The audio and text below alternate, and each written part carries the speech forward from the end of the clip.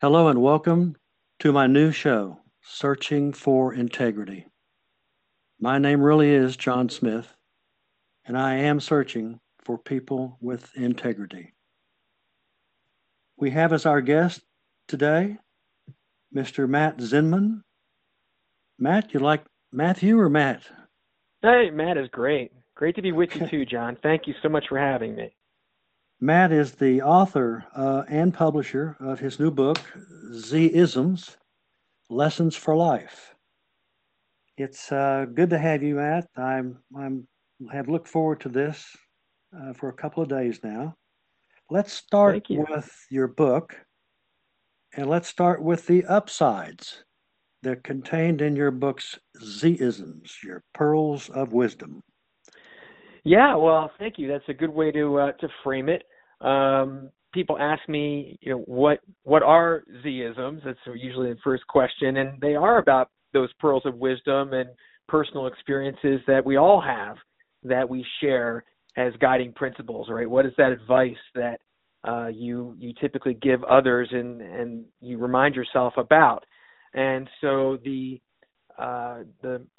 full title, Z-isms, Insights to Live By, and it essentially covers four areas from your question, positively around self-discovery and mindset, all things that are within, and then to the external around personal relationships and interactions, and then into heightening mindfulness, like amplifying gratitude and things around my experience with entrepreneurship.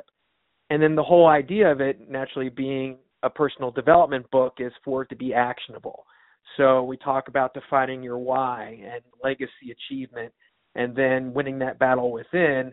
And there's a 90-day life enrichment action plan that readers can either use as a personal development framework or, find things a la carte that they find helpful. Matt, do you have certain of the examples to live by that are your favorites? You have those especially?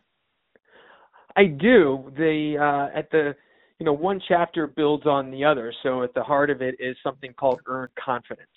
And as a principle, it really speaks to the fact that we have all been through everything that we have in our lives, and we all know what those difficulties and challenges have been, and we're still standing. We're still here. So the whole idea around earned confidence is as that reminder that there is no need to worry. There's no need to be anxious, making assumptions and so forth about things that aren't certain to happen or weren't certain to have happened. And so it allows you just to stay in the present, knowing you can just deal with the real. And if there's at the heart of that, of course, is gratitude and so forth. But really beyond that is the question of, well, why be anything less than kind to yourself? So kindness is really at the epicenter of earned confidence, and then it's a theme throughout the book. I have a shirt that I wear when I walk my dog, and it has forgive right across my chest. That tells me not only is this for other people, but for me, sometimes you go through life and you have to forgive yourself. Right. I like the sentiment, to say the least. And a lot of these things both apply to ourselves as well as for others. People think of kindness, for example, and they think, oh, kindness, kindness toward others. But specifically speaking to kindness toward yourself is really that guiding principle. As that foundational springboard, to continue to work on yourself and know that you're making the right decisions, like when to say no, for example. Like, it wouldn't be kind if I didn't say no. I really need to say no. And then to your point, regret, or I have a friend of mine, and just got off the phone with him yesterday, and he's talking about some situations with his wife, and that she kind of keeps a scorecard. She holds some resentment about things that happened in their marriage, and we all go through all kinds of things in our relationships. It's not unusual for anybody, but keeping a scorecard is just such a relationship killer, right? So you're not just talking about regret and having to forgive yourself. It's about really forgiving others. And then what I had said to him is, well, why would anyone want to keep a scorecard in the first place? I mean, what good does that do you? Even though you might be, holding some resentment toward the other person. So if you put yourself first, you can hopefully get out of your own way. So I really like the sentiment that you brought up. That's an interesting way to hoard your anger. I know that. Right. What's in your best interest? Yeah, right? exactly. Not to stay angry. So one thing I've learned though is that grief and anger are first cousins. Right. They run side by side. I made a note here. I'm sorry, you were about to say. No, I agree with you. I mean, at the same time, I think there has to be a balance. I mean, it's not to say ignore things, and especially when I think of you're mentioning grief. You have to feel what there is to feel. It's really more about not harboring things beyond what's healthy. Mm-hmm. Mm-hmm. I recall my first marriage. We decided to have a psychologist talk to us for marriage counseling. It wasn't successful, but I stayed for 10 years. Learned a Well, lot. I mean, you gave it the try, right? You saw it through. So I mean, I'm second time around myself. You don't. That's an important thing. I'm glad to hear you did that. I made a note, kind of a quote, from adversity to advantage. Would you elaborate that, please? Well, for example, if we're talking about the situation now with COVID and how that might affect anyone's lives, whether it's having to shelter in place, whether it's being displaced from a job, again, back to the previous comment, you really need to tune into and not ignore, how does that feel? I mean, not being able to do the things that you love because you're stuck inside, or, what does it feel like to lose a job, of course. But at the same time, where can you turn to life enrichment and turning situations that are challenges into opportunities?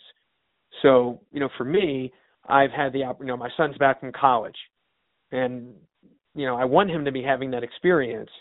And unfortunately, he's among those that are not able to do that right now. But we've been having a great time as a family, times that I wouldn't have had otherwise. For people who might be in a job displacement, maybe it's that opportunity to make a pivot. What is, reevaluate what your why is. What is that entrepreneurial endeavor that you might have always wanted to do? Take a step in that direction, or personal development. So those would be a number of, real life advantages. Well, one thing I've learned by experience, you learn by experience, of course. And it's not necessarily what you went through, it's how you dealt with it afterward, and how you continue to deal with it if it still needs to be dealt with. It's well said. I looked at a few more things. How about the law of attraction? Can you elaborate? I know I have an idea about that. Some people have Right. different versions.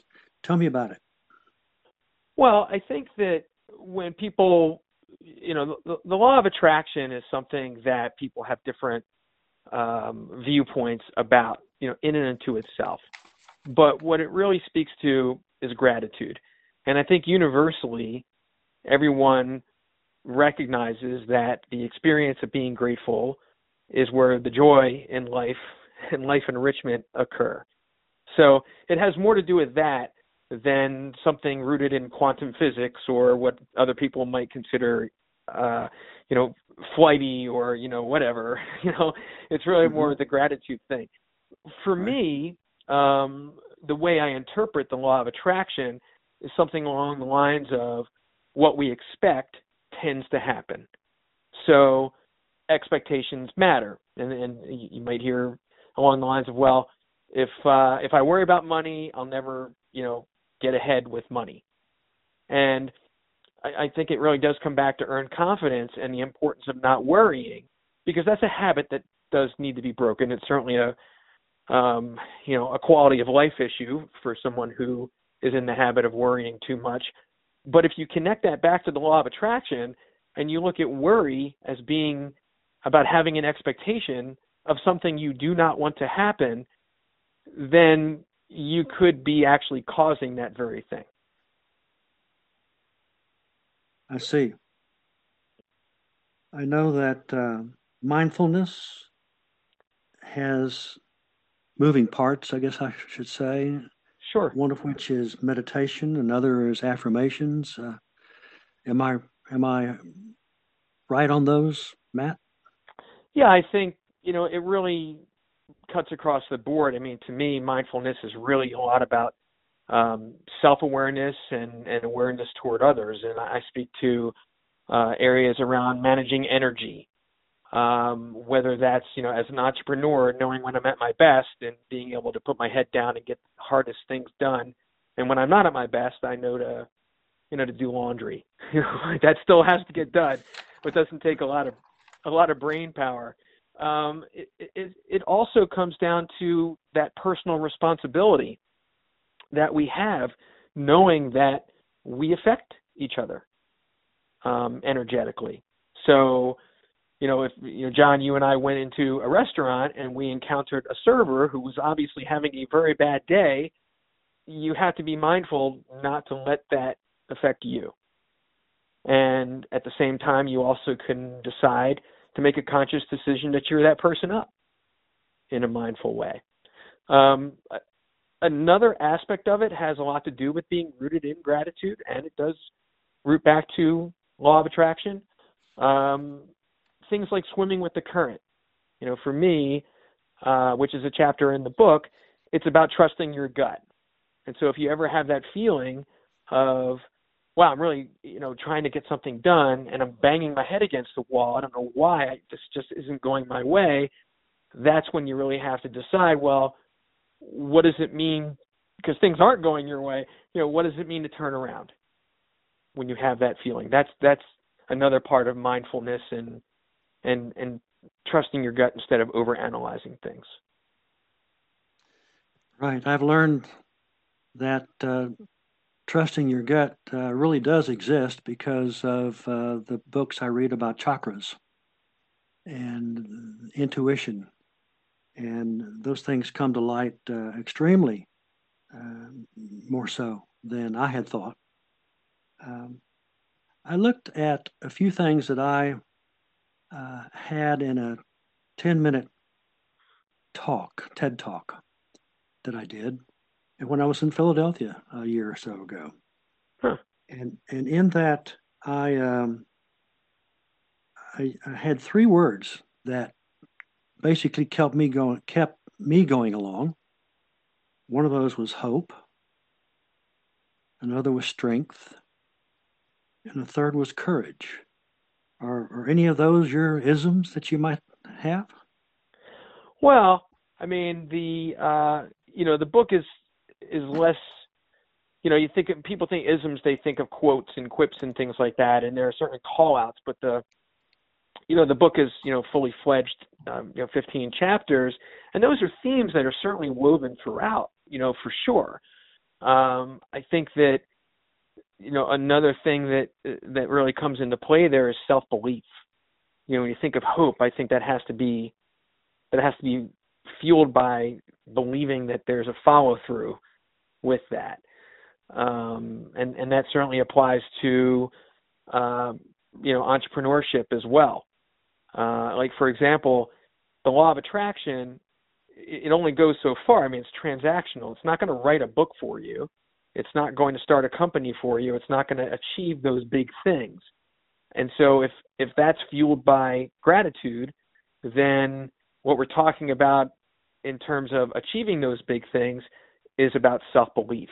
And what is it that you can really pinpoint to a level of total self-belief that you know that no matter what happens, you're going to make that outcome inevitable. Mm-hmm. Yes, I'm with that. So I think it's kind of, things like hope, I think it also has a lot to do with taking matters into your own hands. Mm-hmm. Mm-hmm. I know sometimes people don't necessarily see the end, or at least they keep bothering themselves with something. And it's a very, simple phrase of "it is what it is," and you really can't do much about it. Kind of like this virus going around. My wife was just telling me an hour ago how there's no place to go, no place to do. What do we do next? We're back here watching paint dry. Well, I mean, to your point, what's within our control. So, when it comes when it comes to interactions, for example, you'd love to think that you can change other people, but you really only have control over yourself. When you're in a circumstance, your wife is, accurate. We have a lot of limitations on us right now, and like we talked about earlier, you really have to, not ignore, how there's a level of grief to that, but at the same time, there is more to do than watch paint dry. So, there's, I've been doing a lot of things with, being proactive with like college friends, turning the situation into, opportunities. People who I haven't spoken to in years now hopping on and, online and doing a social hour or happy hour or something along those lines. That would just never have happened, if you didn't adapt to doing those things. So definitely challenging having the limitations that we have, but then what can you create for yourself that wouldn't otherwise have been there in terms of your experiences and making those positive? Well, we know now, and it reminded again, life certainly has its challenges. Matt, if you would please tell our listeners how to find you and Sure. Yeah. your must-read book. Thank you. I really appreciate it. Well, my website is zisms.com. It does have the hyphen, so some people might call that a Z if they're somewhere internationally. And so z-isms.com. Zisms, Insights to Live By, the full name of the book, very easy to find on Amazon. And in both places, it's free to read the first part of the book. Take the look inside. And if that's, people will know when they do that, whether it's something that they, want to buy and read on. So thank you.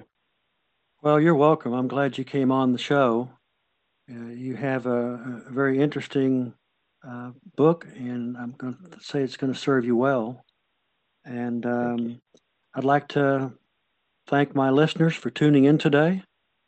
And to all, take care and happy trails. Thank you.